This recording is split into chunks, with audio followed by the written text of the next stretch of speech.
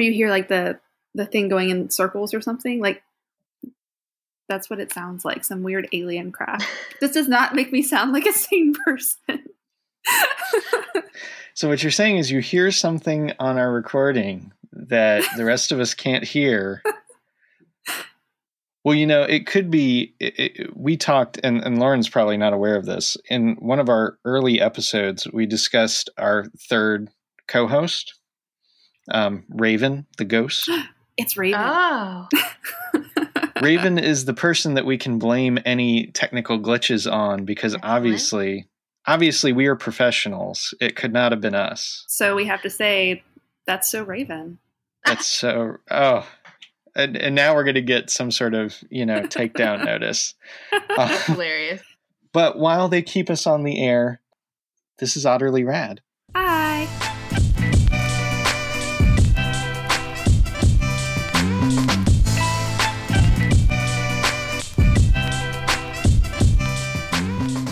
So Otterly Rad, if you haven't heard us before, is a show where we talk about all sorts of things related to families, kids, parents, caretakers of all kinds, shapes, and sorts.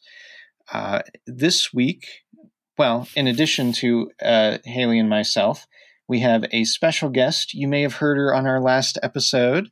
We'll let her perhaps introduce herself. Hi, I'm Lauren of Better in Real Life and the Better in Real Life blog and podcast.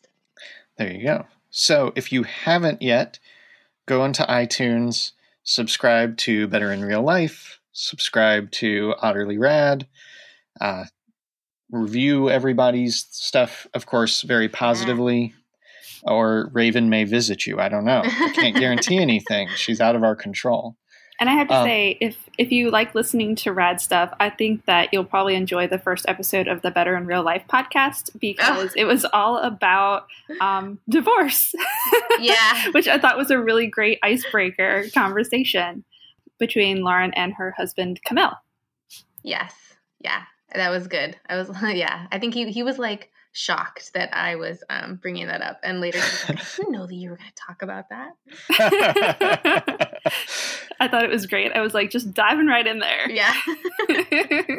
Well, very good. So make sure after you're done with this episode to check out Lauren's podcast as well. But Lauren apparently enjoyed herself enough with us last episode that she decided to come back. We're very appreciative of that. Yeah, thank you for having me. Oh, of course. And in the spirit of continuing to plug stuff, I think, Haley, tonight's topic is something that you're going to be writing about shortly. Yes. Is that right? I write a biweekly column for rvanews.com. I'm part of their Raising Richmond family column. And coming up soon, there's going to be an article, a photo essay of all of the different children's books that my daughter owns. And it's kind of embarrassing because I always make a big push to talk about having diverse book collections. I'm a librarian, so that's kind of what I do. And so I decided to take a look at my daughter's book collection to see if I was walking the walk. And it turns out that I kind of suck. Oh, no. So I guess diving right in with that, I walked around my house with a piece of paper tallying all of the different books that we own for her specifically. She's a toddler, so they're all pretty easy to find because they're the big chunky board books. And I tallied 59 books that featured just animals. So I feel like, okay, that's kind of its own category. 21 books where all of the characters were white. 2 books where there was at least one diverse character. Someone who wasn't a white parent or child.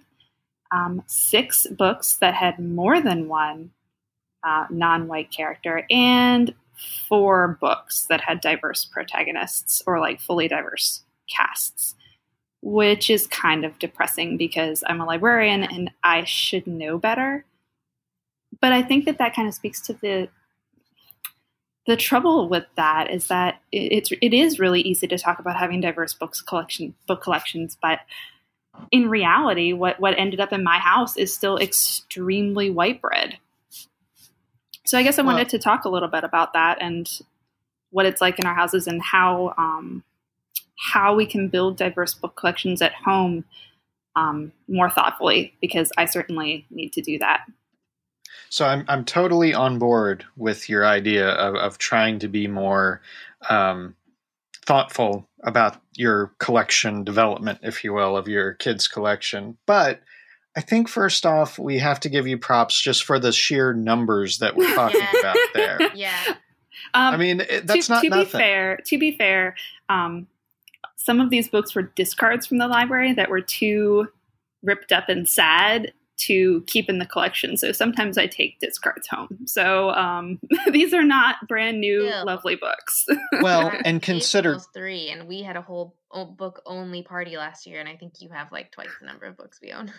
But again, librarian, like this stuff comes home with me, like school teachers bring home the common cold.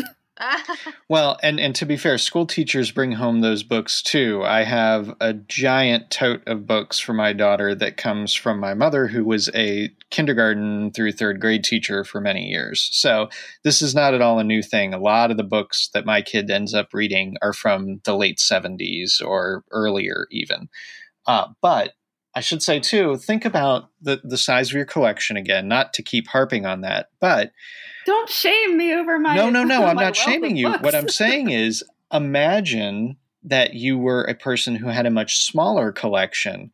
What are the numbers of, diverse protagonists going to look like in a much smaller collection? You know what I mean? So I would hope that everyone at least has one. One of the 4 was The Snowy Day by Ezra Jack Keats, and that's a pretty common one for people to have. But I was also surprised. I mean, one of the ones was a book from the 70s. So it's got to be, it's great.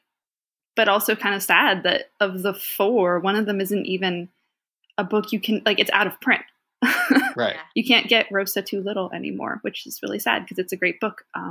But yeah, so I would imagine most collections, if we're just talking about ratio-wise, would have to be pretty... Well, I think it's interesting that, okay, so right now in my house, Gabe's favorite book is Dragons Love Tacos.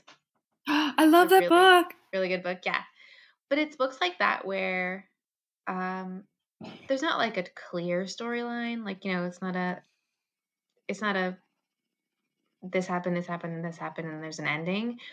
It's just sort of like a funny book about dragons. But there are kids in it. There's at least like one little boy, I think, is like the main character. There might be his friend. But why? But he's white. There's like no real reason to choose white in that scenario. He's just a guy who throws a party for dragons, and it's a taco party. And that's it. He could be anything. And I think that's like a really big missed opportunity if we don't want... cultural stories I think are really super important. And being that my husband is Mexican, we really try to have like folklore stories from Latin America and Mexico in our house, and Spanish language stories and all that stuff, which is like another topic which we'll probably get to, but that I have feels about. But yeah, I think it's easy just to have like a diverse array of people that your kid gets to see in a variety of situations in books that is just not happening. And it's just kind of a lazy thing that publishers are not doing, that illustrators aren't doing. Yeah, I think you're hitting on a really good point there, that a lot of times what we're really talking about is omission as much as anything, right? Yeah. And sometimes what you have is really sort of complicated or odd takes on historical events. I know just today, I think we saw a thing from Scholastic Books about a picture book related to George Washington that's being pulled from shelves. You probably know more about that than me, Haley. I was reading about it this morning. Scholastic is pulling the book. I believe it's called A Birthday Cake for George Washington. And it's basically a story about George Washington's slaves baking him a cake, which sounds horrible just saying that. But it's actually apparently much worse. They kind of gloss over the whole these people are enslaved aspect of it. And it's apparently pretty nuanced. So if you're an older reader, you'll pick up on like the sadness of the characters that, on one hand, they're baking this cake and it's supposed to be happy, but they aren't free. But for younger readers, that is pretty much lost on them. Right. So they're pulling why is that the focus? That's an insane focus. So it actually is based on a true thing. that happened. I'm sure. He did have a chef named Hercules. So it's based on true things, but the fact that it was turned into a book just completely glosses over some stuff. Like for younger readers, I think nuance is probably not the best thing. No, they're young readers. Right. Yeah. Well, and just that choice of story, right? Right, I mean, right. you could look at something like even, well, this isn't for kids, but something like Downton Abbey, and it's like, yes, Downton Abbey totally glosses over any of the like classist stuff that's happening here, or any, the real lives of people in those positions maybe weren't as rosy as they sometimes come out to be on a show like that. But as an adult, you can navigate that a little bit better. Right. But as you say, with a kid, you don't really have that context to be able to work with. Right. I mean, what child is going to read an end note by the author? I mean, I might have as a kid, but I was a huge nerd. Well, and you wouldn't have as a toddler regardless, right? Right. So, so it is. I mean, you've got on one hand a lot of publishers who aren't taking the opportunity when it's there to include diverse characters just as a matter of course. White is kind of the default character. Even in books where it doesn't seem, it shouldn't make a difference. Like the book On the Night You Were Born, there's no reason, like you don't even have to show a baby in this book. It's just all dancing animals. I mean, it's pretty magical realism here. I mean, you've got dancing polar bears. I don't think there was no reason to include a white baby on multiple pages. You could just take it out, and then that book is accessible to way more readers. And you'd think you'd sell more books. Right. Which, I mean, if we're talking about the bottom line being money, it just seems like a no-brainer to me.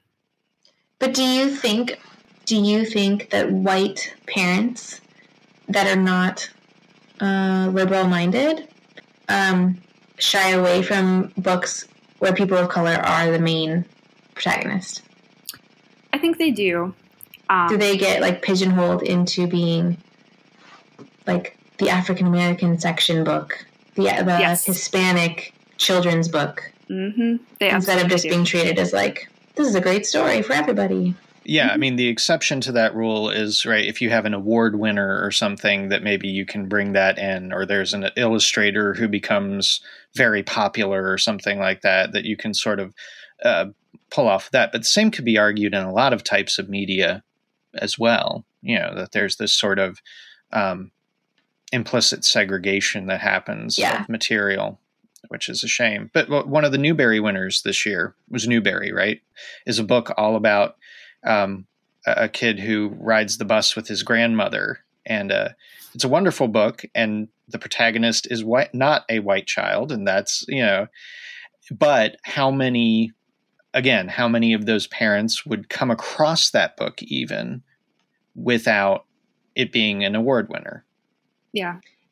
It kind of boggles me because I feel like Sesame Street has been like fighting this battle for like ever in creating diverse urban, options for people to see themselves in kids programming.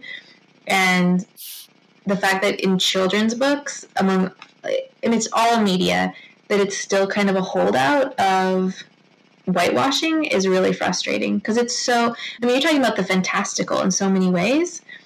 So if you can make up a story about something that doesn't exist, it's gotta be easier to put more people of color in children's books. It's not hard. It doesn't have to say anything. You don't have to say anything about it. It doesn't have to be a topic. It's just a picture of someone who doesn't look like me.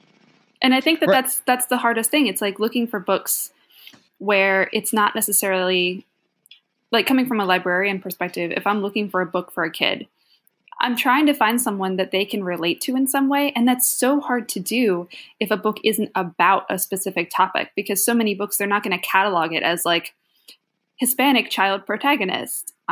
It just doesn't happen in cataloging.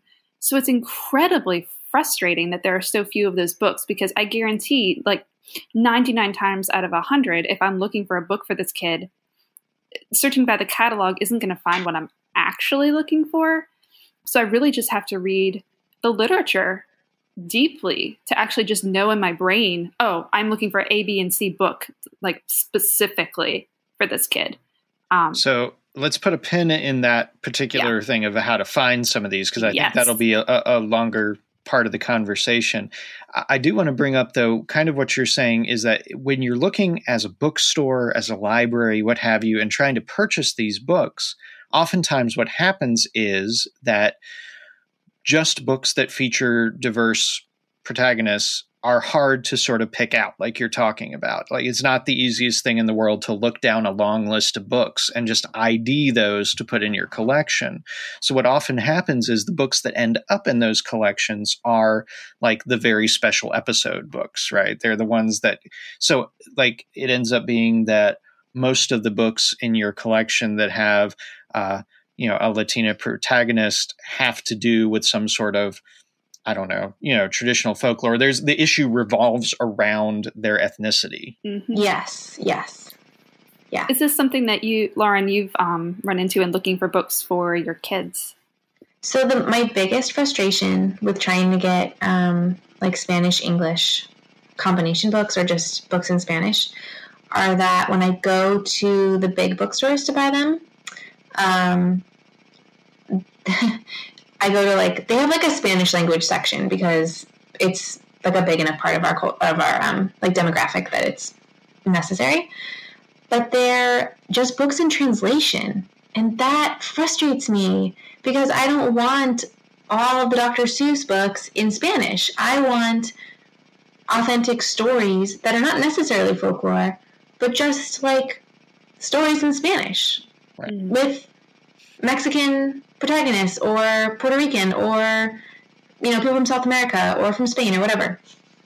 And so that's been my biggest hurdle. And I've asked my in-laws who live in Miami right now to for Christmas. I've been asking them for Spanish language books that they can find because maybe in that demo there's more available to them.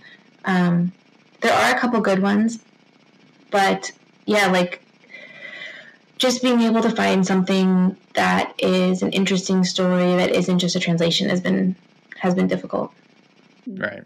And so, going back to this whole money discussion, if all this stuff is true, where it's hard for booksellers, it's hard for libraries to identify the very books that you're talking about, Lauren, that you would love to have. Mm-hmm. It means that publishers are less likely to want to deal with authors and illustrators that want to create those sorts of books if they feel like they're not going to be the ones that sell as much. Am I going too far by suggesting that? No, I think that makes sense just from a business perspective. I see why it happens. It sucks that it happens. Right. And unfortunately, kids' books are not really a great option for things like ebook readers.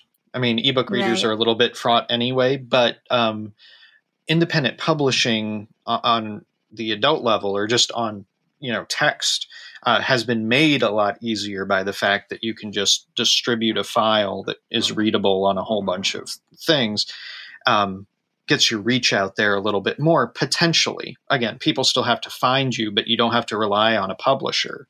With children's books, it's really not that way. I mean, I don't see that much children's literature being consumed on that kind of a device. No, and I mean, even in the library, we have things like Tumble books that people can use, but they're just really underused, I think, because they're clunky. And the number of hoops that publishers put up for people to get an ebook, they don't really want to go through all those hoops for a book that takes 2 minutes to read. And there are dual language ones on there, but they are exactly the type of stuff that you're saying, Lauren, that you see in big stores.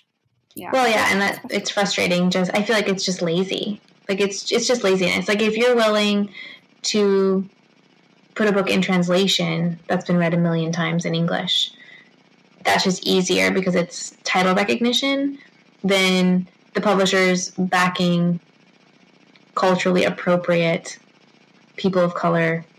I mean, in a foreign language, but also just different cultures being represented in an authentic way. That's not putting all Mexicans as migrant workers, or putting all African Americans in urban settings, or that's we're getting like it's too stereotypical, and that's also children's literature. It's just like playing off these tropes. So, do you think if the book Dragons Love Tacos, if it had featured a Mexican kid, would that have been not okay or okay? No, I wish that.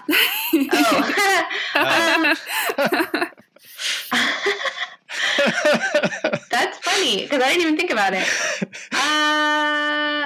I just would have liked it. I don't know. I just would have liked someone other than like, it's like this adorable white chubby kid. And I'm like, I've seen this kid like me like a million times. Like, I don't need to see this kid anymore. Mm-hmm. It'd be cool to have like just a difference, or a girl. Like it would, why is it a little boy? Can it be a girl? Girls can love tacos. I think just that representation is a big deal then too, right? Yeah, yes, we can have stories about people, but even just having representation and not just coloring every face the same shade because it's easy to do that. Yeah. Yeah. I mean, we early on in this series of shows, we talked a bit about graphic novels because that's something that we like, and we recommended some to people.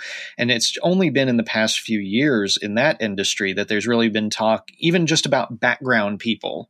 Like, hey, when you're coloring in all of those background people, maybe you don't just color them the same shade of white. Maybe you color them different shades. And maybe that would eventually lead to protagonists coming out of that, or characters who actually, speak or whatever, coming along that are not just the same people that we've seen over and over and over again. Yeah, you know who does a really good job of that, which is hilarious. But the hands are not for hitting books. They are like the most diverse books ever, and they're awesome. Well, and I'll say, I mean, to a certain extent, I know there are books like, what is it? Is it the Young Genius series? Where they just, basically, it's kind of the type that you're talking about, Haley, where they just skipped people altogether and went to animals to kind of circumvent having to deal with representation. I don't think that's a whole solution. No. And I know that's not exactly what you're talking about either, but it's interesting to see that. I wonder if that isn't how some publishers or creators are sort of trying to deal with the issue, is just to then say, oh, well, we don't have any kids. So, Yeah. And let's not deal with brown people. Let's just do animals. Right. And I think that on some level, I love the fact that there are so many animal books, because especially when you are trying to reach a lot of kids, it is kind of universal. Like, I love Richard Scarry. I'm a little confused as to why this worm is living with a family of cats, but I feel like, hey, it's a diverse family. Adoption happens. Right. That's right. So there's that. But so I think that those books do fill a needed hole, because they are books that any child can pick up and see. They can see what they want to see, which I think is really important. So I'm a big advocate for those books being out there, but I do think it's important, obviously, to have more books with not just one diverse character and then being like, okay, fine, we've done that. So, let's move on to there was one book I had where like the diverse character was on the cover, and I was like, that doesn't count. Like, we're not spending time only on the cover? Only on the cover. I was like, that tally mark does not get to count, because they're not in the book. Wow. We're not spending, who spends time on, you don't read the cover to the kid. I don't. So, parents who are listening to this, or people who have, tiny humans around that they want to give diverse books to, or expose them to these kinds of things, how do they find them? So I have a couple places that I look. I do not do collection development for my whole library system, but I do some basic collection development for my branch. So if there's something specific out there that I want to see, I can request it. And to do that, I use the Smithsonian Book Dragon. You can find them at smithsonianapa.org/bookdragon, all one word. And they're books for the multiculti reader. And it is awesome. It's this incredible site just full of it's kind of like a Tumblr where they're just post after post of really easy to see covers of books that feature multicultural characters. And when you click on them, you can get more information about them. But I find it to be just a really useful, quick hit resource if I'm just looking to browse and see what's out there. It's technically the Smithsonian Asian Pacific American Center, but they feature a lot of different characters. So I think that's an incredible resource right there. Another resource that I really like is called We Need Diverse Books. If you're in the library world, you've probably already heard of them. And if you aren't in the library world, this is a great way to introduce yourself to them. They're a campaign for having diverse books. And what I really like is their resources section where you can find places to find diverse books. They have a summer reading series, resources for writers, end of the year book lists. And it's just a really useful place to find that type of information. And you can find them at weneeddiversebooks.org. And they're a really great resource too. And then my third spot is something that's a little bit more long form, but if you've got the time, it's really worth digging into. It's called Reading While White. And that's readingwhilewhite.blogspot.com.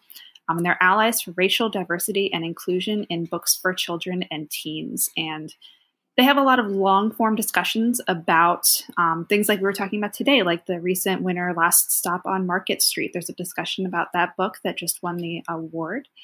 And there are just all of these other discussions about books, like the recent book for kids, something about desserts. I don't remember what it's called now.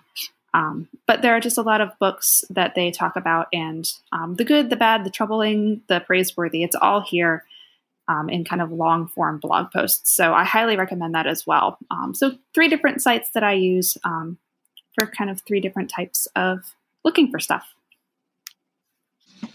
That's great, actually. I mean, it's such a challenge, I think, to identify these, that any resources can be really useful.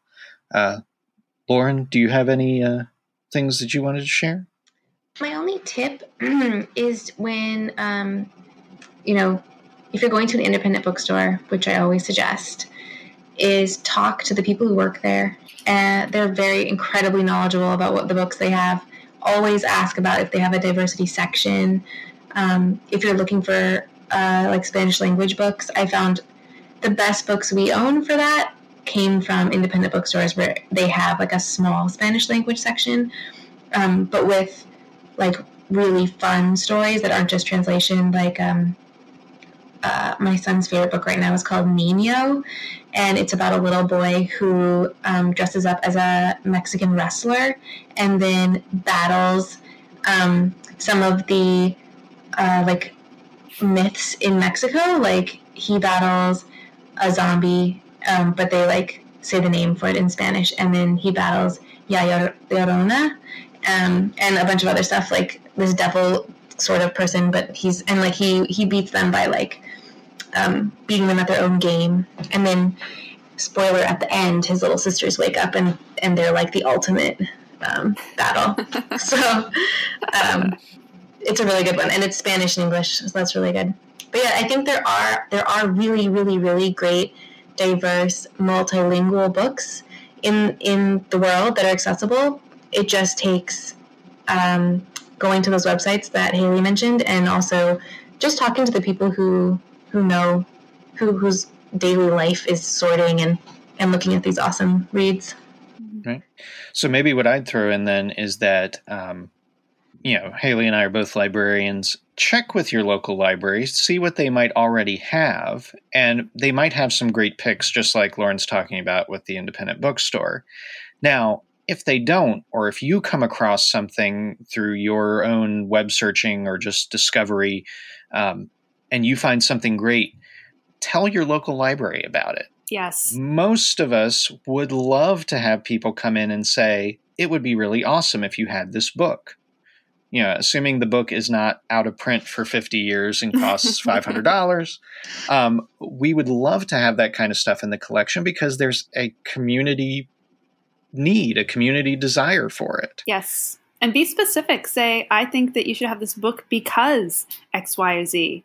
If we I know whenever we get suggestions at my library, having the more detail customer suggestion is really helpful because that shows us exactly why this book is being requested and why there's a community need. And if that's something we need to dig into a little bit further.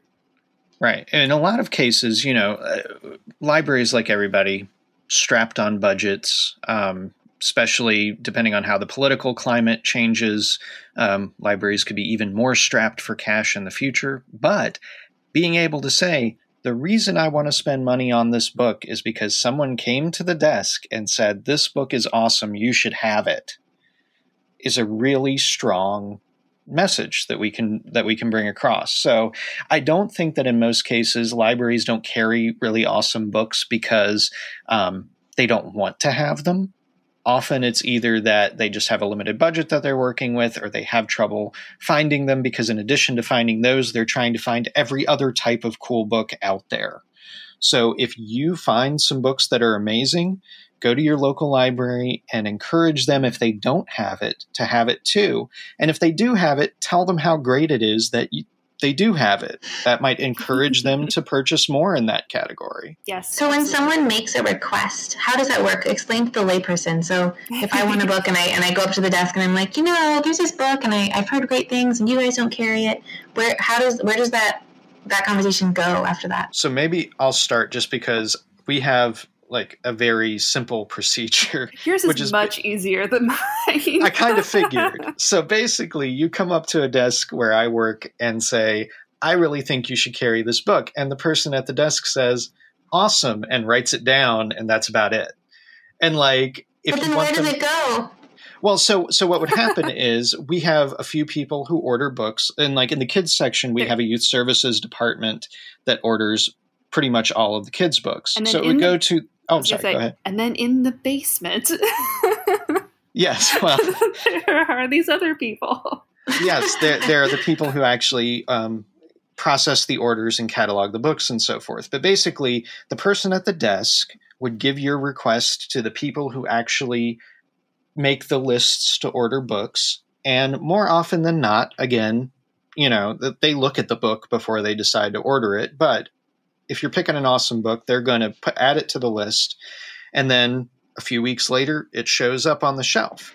Now, you may have to ask them, like, can you let me know when it's here? Or can you put a hold on it for me or whatever?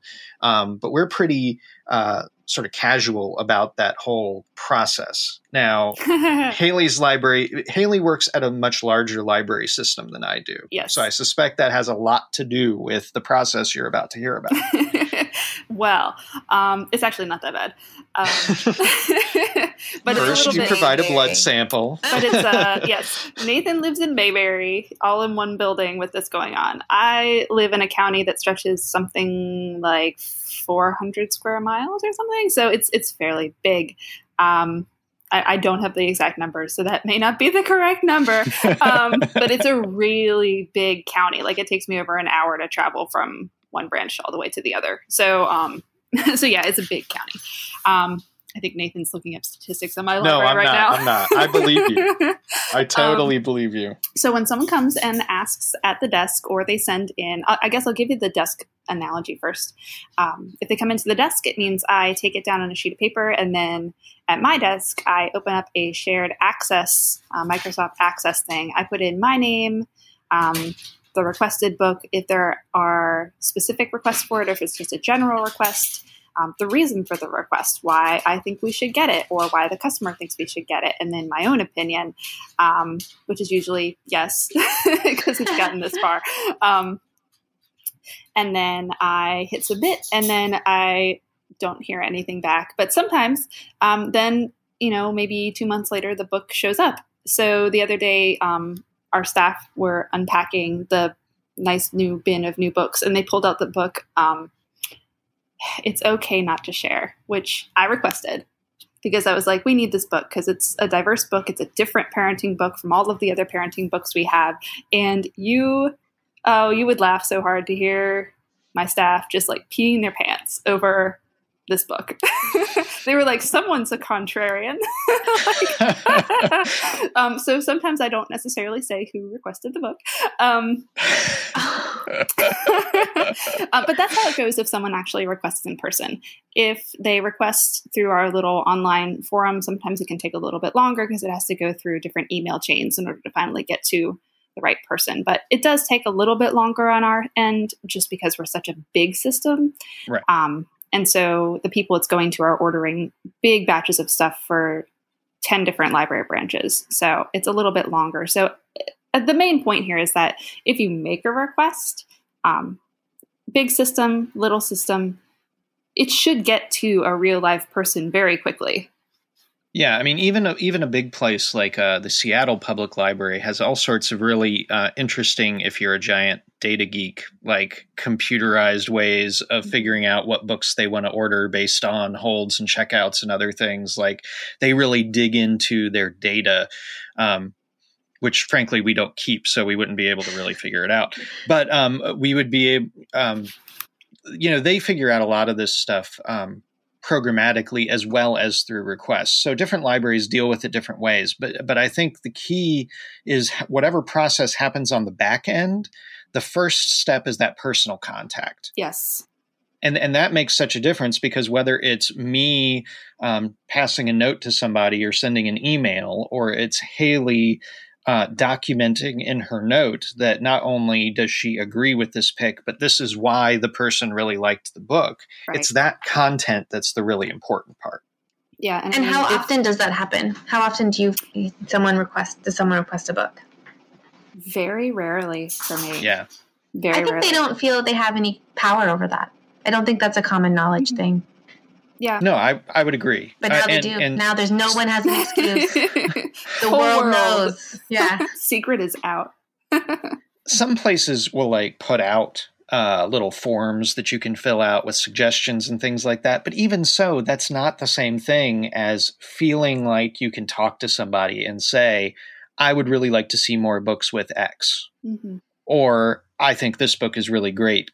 Are there any other books like that you could have in your library? Yeah. Whatever the thing may be. Yeah. And I think you could have this same discussion with some of those independent booksellers and have a really good conversation as well. Because again, they're going to want to purchase things for their bookstore that other people are going to buy. Mm-hmm. So if you can say, I would buy this, I know other people who would buy this, that's a draw. Yeah, absolutely. And I mean, a lot of authors love libraries in part because libraries are the people who move their books. They get the word out a lot of the time about popular books, and then people go and they buy more of them. So talking to your library and getting those new books in your system it can really be helpful for bringing an author who may be little known, bringing them a little bit more to light as well. Right. So on this show, we do talk about topics like this, but we also do sometimes look at specific products, specific books, things like that we think are especially cool. So if you listen back through our old episodes, or you want to listen to all the episodes that we have, go to soundcloud.com/OtterlyRad. We cover some books there. We covered some winter books that are not Christmas books, which were very good. We talked about a great graphic novel series. We've talked about a bunch of other stuff, and we will continue to cover that kind of material as we go forward as well. So consider us another resource to maybe find some of these books that you may not find otherwise. And also make sure to check out the Better in Real Life podcast as well. Lauren, thank you so much for being on. We really appreciate your thank you for having me. Thank you. It's so much fun.